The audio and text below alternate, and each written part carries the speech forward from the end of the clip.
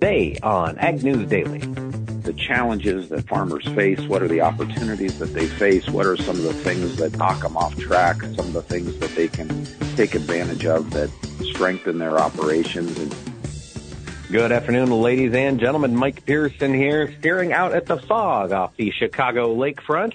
I am joined by Delaney Howell. Delaney, how you doing on this wonderful, what is it, Thursday? It is Thursday, Mike. Yes, and it's actually starting to get a little sunnier here in east central Iowa, so I'm thankful for that. Well, absolutely. I hope that weather rolls its way on eastward, because between the coronavirus, the quarantine, and this fog, I tell you, things are awfully darn depressing. Yeah, and it's depressing, yes, but I think we're hopefully taking a turn at least for the better on weather, because it's crazy to think, but next week is April 1st, and people are going to want to start rolling the planters. They're going to start rolling the planters, and I just got an interesting update on my phone for people. So yesterday, it was a little bit sunny here in Chicago, and I looked outside at the park in front of my place, and by golly, the park was packed full of people. And I just got an update. Apparently, people are not maintaining enough social distancing here in Chicago, so now they have completely closed all of the lakefront and the parks and the trails, because people were not practicing good enough social distancing. So, folks, if you're going to get out there and roll the planters, be sure to not have strangers riding in that buddy seat along with you. Make that banker hang outside on the fender. I don't think farmers are going to be too upset about that one. No, I don't think either. However, farmers did get a bit of a break, Delaney, if I may segue into some agricultural news. Absolutely.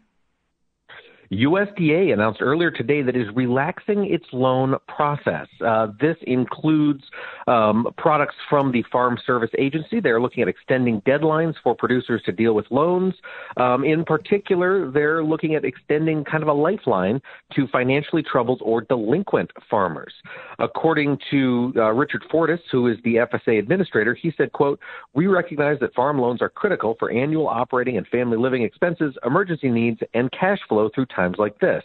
FSA is working to find and use every option and flexibility to provide producers with credit options and other program benefits." So if you are one of those folks who is struggling in coming up with cash flow or to cover your loan payments, get in touch with your FSA office. It sounds like this is an ongoing process. We're not going to get all of the extreme details as they are discovered by FSA, but your FSA administrator or FSA officers will. So give them a call. Let them know you're struggling. Let them know that you want to be included on that list of folks to explore some of the different options that they are coming up with there at FSA. Yeah, and I believe that as part of yesterday's announced stimulus package, marketing loans will be extended for 3 months to a full year in light of COVID-19 concerns. All right. Well, that is good news there, Delaney. It absolutely is. I mean, the better news is to actually make money and pay the note, but if that is not possible, then I guess it's good to get relief somewhere.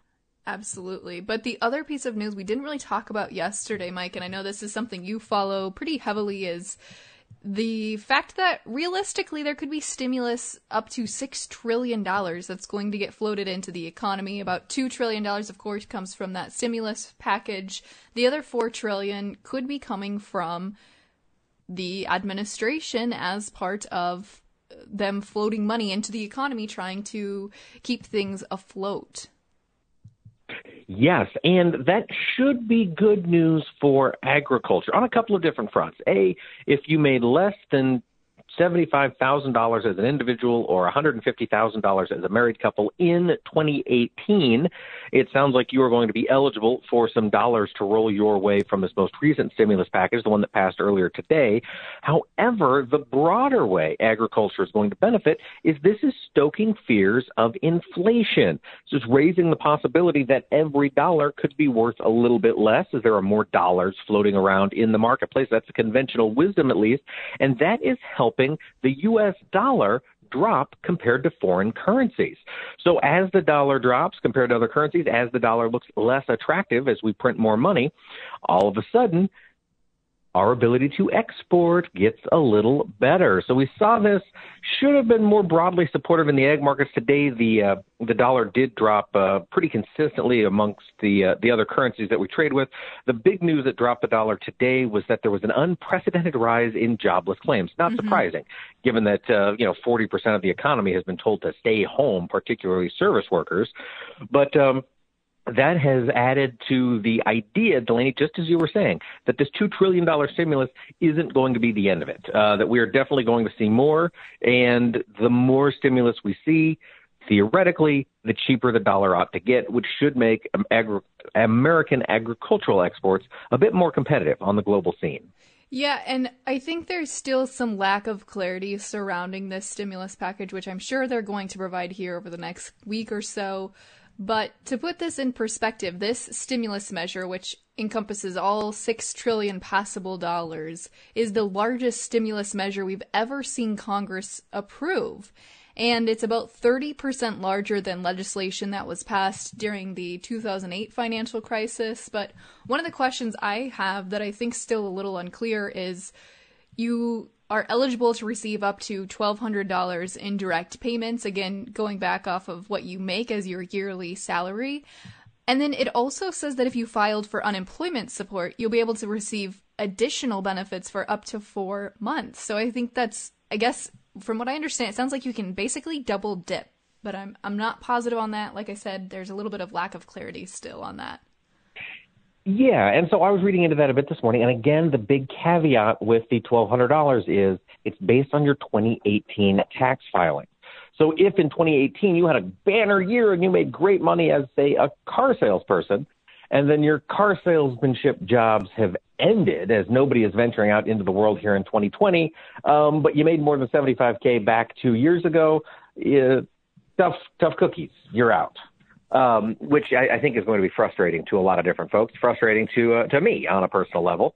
But as we look at the unemployment benefits, I think they're just saying that rather than capping the length of time you can be on an unemployment, they're extending it for 3 months. So, yeah, you can double dip just in the same way that somebody who's employed is going to get the stimulus package, the $1,200, assuming you meet the criteria, yada, yada. Then even if you're unemployed, yep, you can get the extended unemployment benefits as well as the government monies. Yeah, and the other thing I don't know is how you sign up for this said government money, or if it just automatically gets deposited into your account. I don't know. Yep. So my understanding is, and I do believe they're going to continue to nail out the actual procedures here over the next, probably we'll have the full details on Monday. But my understanding is that since your 2018 taxes should be on file, they're just going to look at the 2018 taxes. If you've got a direct deposit slip included in there, whoop, the money's just going to go whoop, right to your account through that same direct deposit, if it's on file and if you meet the criteria. Well, I will be receiving some government monies then. Well, good for you, Delaney Howell. Uh-huh. I will not, sadly, and I would love some because all of my speech business has dried up. So I know. That's the frustration is real. Yep, absolutely. It's true for everybody. And Delaney, it's not just true in this country. Another country that is struggling, particularly their ag sector, is Germany. Germany announced late yesterday, that they are going to shut down their borders to seasonal workers. Well, this matters because German agriculture, particularly a lot of the higher value agriculture, think of the Central Valley in California, the German growers of white asparagus are seeing their labor force basically dry up. Reuters spoke with one fellow, a guy by the name of Ernst August Winkelmann, whose farm in the Belitz, southwest of Berlin, produces about 6,000 tons of asparagus. And he says he uses typically about 500 seasonal laborers, typically from Eastern Europe, Poland, and Romania, and they can't get in. And so he's really concerned that his asparagus is going to be left to rot in the fields if they cannot get pickers. So American ag and American consumers, American producers, aren't the only ones suffering under this coronavirus situation. No, absolutely not. And another industry that we continue to watch that's suffering here in the United States, and I suppose probably abroad as well, has been the ethanol and biofuels industry. As I shared yesterday on the podcast, or maybe it was 2 days ago now, Poet is, of course, closing down some of their facilities. We also saw Valero Energy Corp is declaring force majeure in at least 2 of its biofuel facilities. But I thought this was also interesting, and to put it in perspective, they're the second largest U.S. oil refiner, and they've decided that they aren't going to be complying with contracts to purchase corn at their Albert City, Iowa facility, according to a letter seen and recorded by Bloomberg News. They also said they're not going to deliver supplies of dried distillers grains, of course used for animal feed, in one of their facilities in Nebraska in a separate letter. And so because of these 2 facilities closing, they are not complying with their contracts and will not be providing DDGs for livestock growers. Absolutely. We've been banging that drum for a while. If you're a livestock producer reliant on DDGs, modified gluten, anything coming out of an ethanol plant, be on the horn trying to make sure you can either secure supply or, perhaps realistically at this point, be looking for other alternatives. Yeah, absolutely. Well, we've got news out of Brazil. We talk a lot about Brazil, or I should say we have talked a lot about Brazil's meat exports to China over this past year. They have been incredible. It has been wildly profitable for Brazilian meat packers as they have been able to see with the United States and China, and Brazil has stepped in to fill the gap. Well, JBSSA, the world's Brazil, said despite the coronavirus epidemic, they anticipate trade flows to China to continue to stay strong. They are a little bit worried that there could be container shortages as, ships are left to hang out off the ports for some time while things are decontaminated. But despite that and other logistics issues, port disruptions, port closures, et cetera, they expect Chinese beef demand from Brazil to stay very, very strong this year. Well, I mean, as African swine fever continues to be going on over there, but really, we haven't heard a lot about that here since COVID-19 has dominated the news cycle. Right. It has definitely pushed ASF onto the back burner. And it does sound, I was talking with Ted Seifert, the chief market strategist there at Zaner, a couple of days. Oh, shoot. No, it was before we all were told to go home. So it would have been last week, I suppose, we were talking about it. And basically his thought is that we're seeing China modernize their hog herd. This African swine fever outbreak really kind of let the government do what it wanted to do, which was move hogs from the southwest part of the country where they're predominantly raised by rural, single acre, small acre landholders and kind of ma and pa operations up to the southeast is where the ma and pa stuff is. They wanted to move it to the northwest, which is where they've been building those hog hotels, the very high intensity, modern hog operations. And so he is under the impression in the conversations he has had with folks that China has continued to fill those modern facilities, and they're intentionally maybe letting ma and pa get out of the hog business. Yeah. I mean, again, I don't think that comes as any surprise since they're a communist government. Exactly. Well, Delaney, I tell you what, I'm all out of news for the day. Do you have any other stories we should talk about before we talk markets? I have just one other quick update here looking at a topic I know you don't like to discuss a lot, so I'm not going to ask you your opinion, and I prefer you not share it, but you know what I'm talking about. That's right. That is CRP ground. We saw a sign up for CRP for this year end on February 28th, so just over a month ago, USDA compiled some numbers and showed that after 4 years without a general sign up here in 2020, we saw only 3.4 million acres were added to the CRP program. Even though we saw, of course, as part of the Farm Bill, those acres were expanded to a cap of 24.5 million acres. So these acres were about 1 million acres short of what they were expecting for this sign up. What's more notable, though, is that by 2023, they're expected to see total acres capped at about 27 million acres of CRP ground. So if I understand that correctly, we could be adding another 3 million more acres to the general sign-up here over the next couple of years? We certainly could, Mike. All right, folks, I get it. If it makes sense for you, get that government money. But if you can afford not to, have a conversation with a young or beginning grower in your neck of the woods. See if they could maybe use a chance to run a few cows, explore some different opportunities. Got to do what makes sense for you. So I hear that. I will leave it at that. Okay, thank you.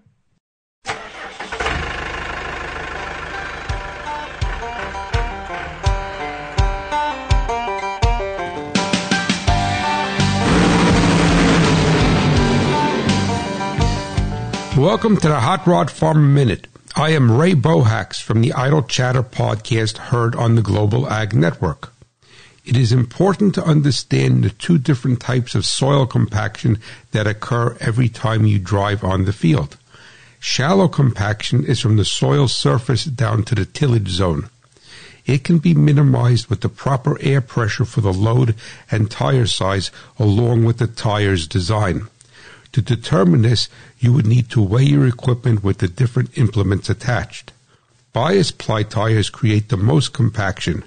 Radial tires create less, but IF and VF are the best. Deep compaction is the greatest concern, and it is created by the axle weight. It is the compaction layer beneath the tillage zone. Even with the most advanced tire technology at the correct pressure, heavy equipment will create deep compaction. Large combines and grain carts are the greatest offenders. Agriculture runs on machinery, profits on reliability. Please visit farmmachinerydigest.com for more helpful hints and technical articles.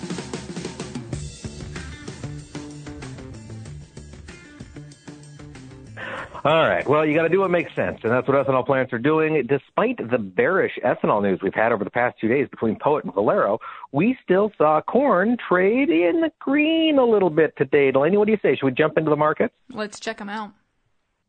All right, folks. Well, as I mentioned, corn, May contract up a quarter penny to close at 348 3/4. December actually unchanged on the day, finished at 367 1/4.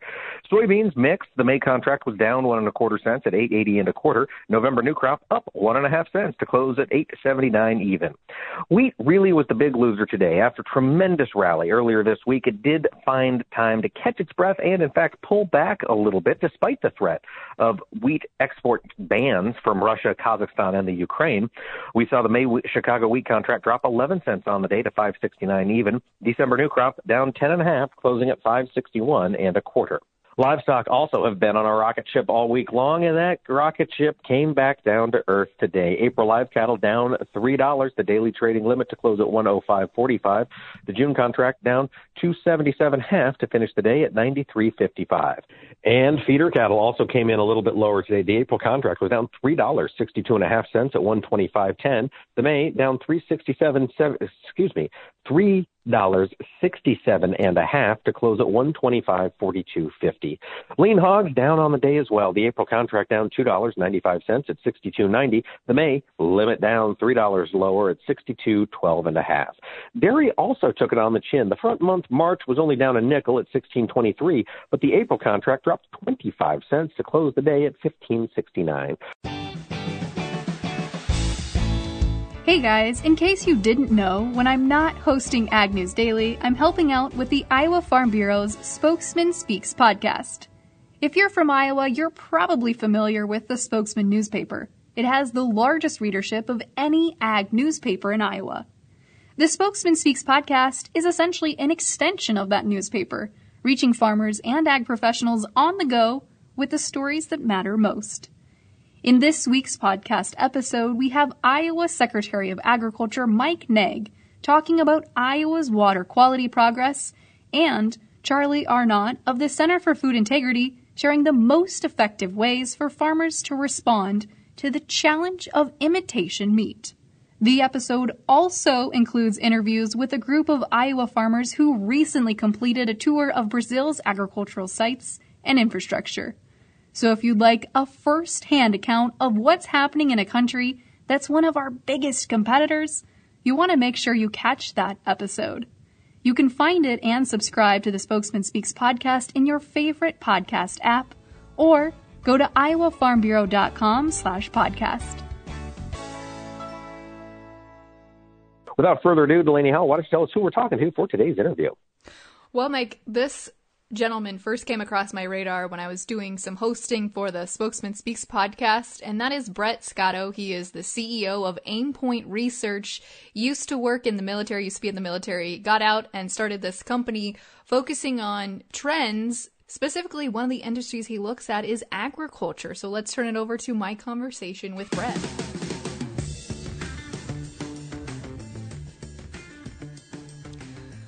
I'm very, very excited for today's interview with Brett Scotto, CEO of Aimpoint Research. He has an interesting story to tell. He does some interesting research focusing on farmers of the future and just has a really interesting background. Brett, thank you so much for joining us today. It's my pleasure, Delaney. Thank you for having me. So, Brett, before we get to the company that you've helped build up here, Aimpoint Research, I want to talk about your background because I think that makes your story very unique compared to maybe other people who work in the agricultural industry. Could you share a little bit about that with us? I'd be happy to. Yeah, it's certainly been an interesting journey. I started my career as an Army intelligence officer after West Point, had the chance to have a number of interesting roles in the Army.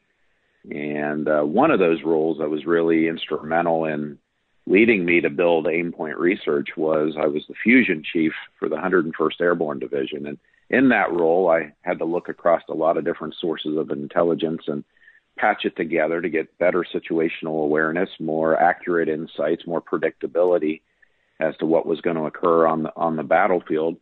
And when I came out of the military, I wanted to continue to empower leaders with insights that help them make better decisions and reduce risk, ultimately help them achieve their goals. And I thought that superior intelligence, strategic intelligence, was a good way for me to continue to do that and build on what I learned through my Army career and bring it to the civilian world, and quickly found myself serving this industry that I love and have a passion for, agriculture. And I want to acknowledge one of the reasons why we do serve the industry is because of its importance in national security. And I'd certainly be remiss if I didn't start this conversation by thanking all of your listeners across the agri-food value chain who work hard every day to protect American food power, and our food security plays a critical role on a daily basis. And sometimes we take it for granted, but this pandemic and the situation our nation finds itself in right now kind of brings it to specific relief. You start to understand the importance of food security more and more in our daily lives. And certainly it's critical that folks across the agri-food value chain do what they do on a daily basis, even behind the scenes. And so developed a great passion for this industry, and for the last 20 years have been providing strategic intelligence to leaders across the agri-food value chain to help them be successful and to keep our nation's food security strong. Yeah, and I want to talk a little bit more about food security because typically I think at least when I think about food security, I'm thinking of, do I have access to food or quality food? But in the case of national security, what do you mean when you say that we are contributing to food security? Well, it's interesting how delicate our social fabric can be, and we take for granted the strength of our civil society sometimes. But during a crisis like what we're all enduring right now, we're staying at home, we're testing the limits of our economic strength, certainly putting a lot of industries at risk. We are looking to protect our families and to protect our communities. And when you look at empty grocery shelves, you start to wonder, is that access going to be there? Is that food security really there? And that's what we kind of think about on a micro level. But when you start to think about food's ability to stabilize a nation, our ability to project food around the world to help other nations feed their people, to help our allies feed folks that their soldiers and their society. I think that at the end of the day, food is one of the most foundational and critical components to any nation's security. And we just happen to be blessed in the United States with the ability to have great abundance and the ability to share that with folks around the world. And that's a capability that we should never take for granted. Absolutely. And I think a lot of producers listening would agree with you there. But as you look at heading towards the future, this 2050 year is really the focal point of a lot of discussions around how we produce our food, how we take advantage of the dwindling resource of land availability. When you look at the farmer of the future, I know you did a specific research study looking at this farmer of the future and what that looks like. And as we continue to go through consolidation here, I think it worries farmers that perhaps the small guys are going to be bought out or ate out or whatever, pushed out by some of the really large farms. Is that what you've seen from your research, Farmer of the Future? Well, let me kind of give you some background on the study first. So first and foremost, the Farmer of the Future research that we've done over the past 2 years is really aimed at giving agri-food value chain leaders a view over the horizon at 2040. So we are looking 20 years out and attempting to answer this very big, complex question: who are the farmers of the future, and what will they ultimately require of all of us? And through that study, we did a psychographic segmentation. We've done a series of wargaming exercises that helped us visualize and test the dynamics that will occur over the next 20 years so that we could have greater insight into what was coming and help our clients and leaders throughout the chain, help them drive that insight into strategies and tactics. What we found in the psychographic segmentation was that there are things that matter more than scale and size. Certainly, we are not taking a position that small farmers can't make it. There's some large farms out there that are struggling pretty significantly. What we found is that psychographics, the mentality of the farmer, really indicates success more than really any other metric. There's a lot of small farms out there that are succeeding and growing and getting stronger. There's mid-sized farms that are also equally strong, and there's some large farms, like I said, that are struggling. But scale certainly helps. It helps in a lot of ways. Helps drive down that that input cost. It helps gives you the ability to leverage technology maybe in a better way. But at the end of the day, the entrepreneurial class of farmer who is having the most success today and is likely to have the most success moving forward, they tend to really focus on the business of farming more than the lifestyle and practice. You got to love that too. But the business of farming matters, and having a high sense of business IQ and a focus on the business is important. And then you have adaptability, critical need to continue to adapt and change and to find new ways to serve the agri-food value chain, to lean forward on new management practices and new technologies that allow you to be more efficient, and to think outside the box and not get stuck in our ways that maybe have worked over the last decade, but maybe won't work in the next 10 years. And then there's this drive to succeed. In my opinion, farmers are the original entrepreneurs, right? And in order to be successful, they went it alone and they built these amazing businesses. And sometimes you get tired, and the world never stops changing. The environment around farming never stops changing. The context by which we serve the agri-food value chain continues to evolve faster and faster. And it's easy to just get tired of changing and pushing and working so hard. But that is absolutely essential to be able to succeed in the next couple decades. And so there are those that have that energy still and those that are losing that energy, and it can make a difference. So business IQ, adaptability, drive to succeed, important indicators in the farms that are going to make it and the farms then that are maybe not going to make it. And it has more to do with that than it does scale. Brett, walk me through, as you look at those couple of research points that you found in doing this Farmer of the Future study. How did you go about collecting data, analyzing research? Walk me through a little bit more of the back end process to get to that point, or get to that information level.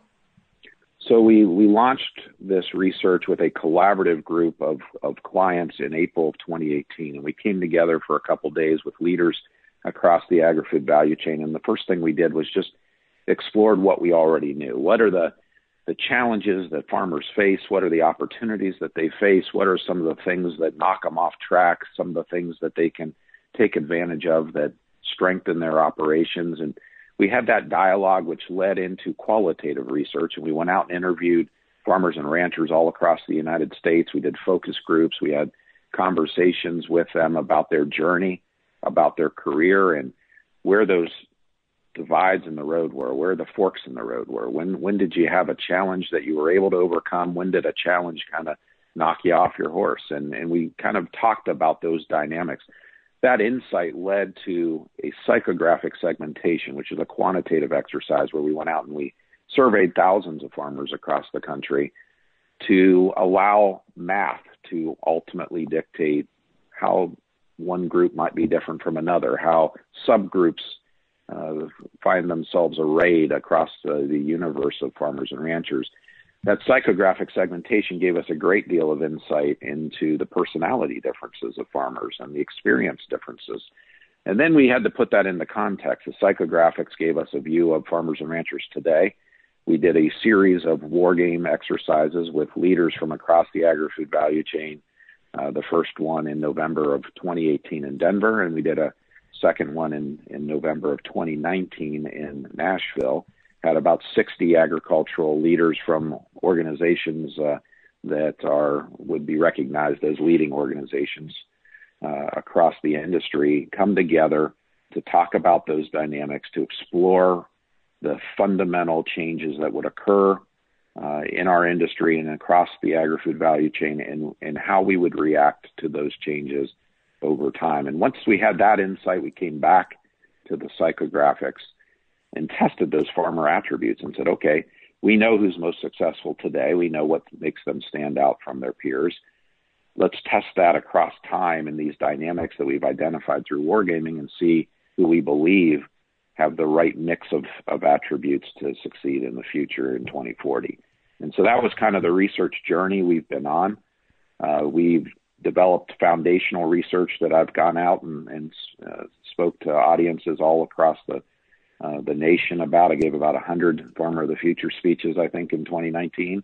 And it's been very, very rewarding, but the research doesn't end. We are putting a global lens on it now to understand how things are changing in other countries too, and what that means to the American farmer. We just revealed in January our next generation consumer platform study that talks about and explores how consumers will also put additional pressures on agri-food over time and what that means to farmers. So we've kind of looked at the situation both through the ag's eyes and through consumers' eyes, and have found some common threads, common elements about what the future will look like. And I think it's very exciting to think about that. But as you look at producers, maybe I would like to think that our podcast listeners are advanced in their thinking, since they're using podcasts to get information and news anyways. But if we have producers that are sitting there thinking, man, I don't have a strong business IQ, or maybe I'm not as adaptable or diversified as I'd like to be, do you think that farmers could use this information and change the trajectory that they're on? Or do you think once they're locked into that trajectory, there's really not a lot of room to change and become a farmer of the future? Well, I think there is opportunity to embrace new skill sets, to gain new knowledge, and certainly to continue to learn. One of the key attributes of farmers of the future is they're lifelong learners. They're never content in what they know. They're always seeking new information. There's this opportunity certainly to continue to think about your operation and to become adaptable and to bring new tools, whether you have to learn those skill sets or whether you bring in people that have those skill sets to advise you. And then there's this idea of succession too that plays a critical role.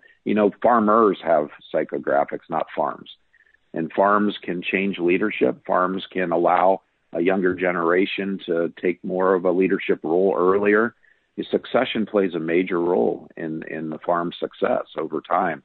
And one of the correlations that we found in the data pretty early is that if you have a succession plan and you know who's coming back to manage your farm in the future, you tend to keep investing and pushing harder and innovating and adapting. If you don't have a succession plan or are unclear who's going to come back, especially if you know a family member is not coming back, you tend as a farmer to take your foot off the gas a little faster earlier.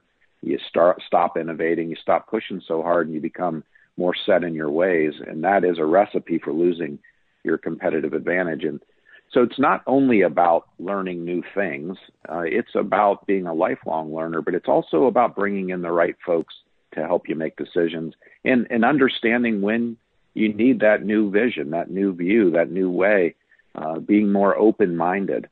One of the most interesting findings out of the war game in Denver was that there were a group of farmers that participated, and the role of the supply chains continues to evolve and become more influential in a farmer's life. The need for traceability, transparency, sustainability to manage your farm in certain ways that the agri-food value chain now expects.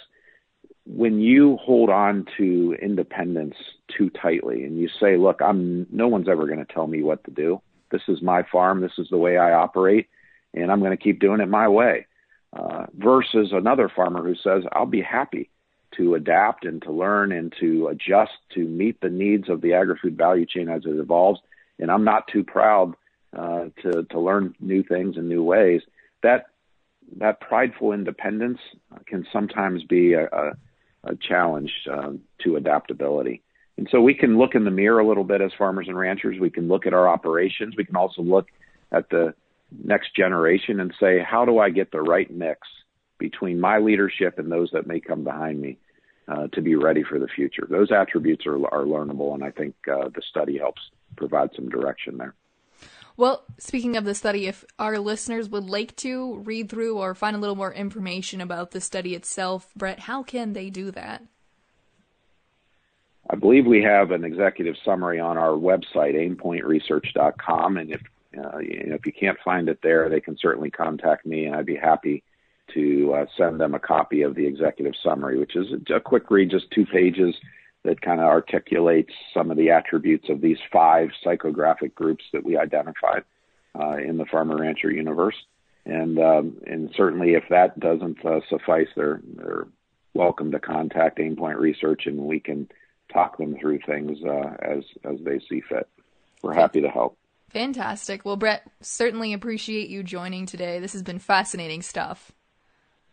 It's my privilege. And again, let me say thank you to all of you in the agri-food value chain, working hard every day to keep our nation strong and fed and keep our economy going. I have to give both my personal and professional thanks to those leaders out there, those farmers and ranchers that are doing the work that we need done to keep our food security strong.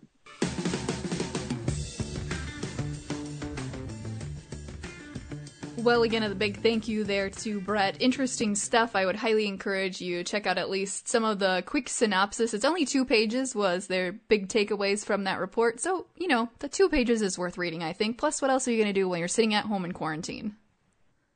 Absolutely. If you're quarantined, go ahead and make yourself smarter. It's always a good way to do it. And listeners, you can always make yourself smarter by catching up on past episodes of the Ag News Daily podcast. Hit up the website at agnewsdaily.com or visit us on social media.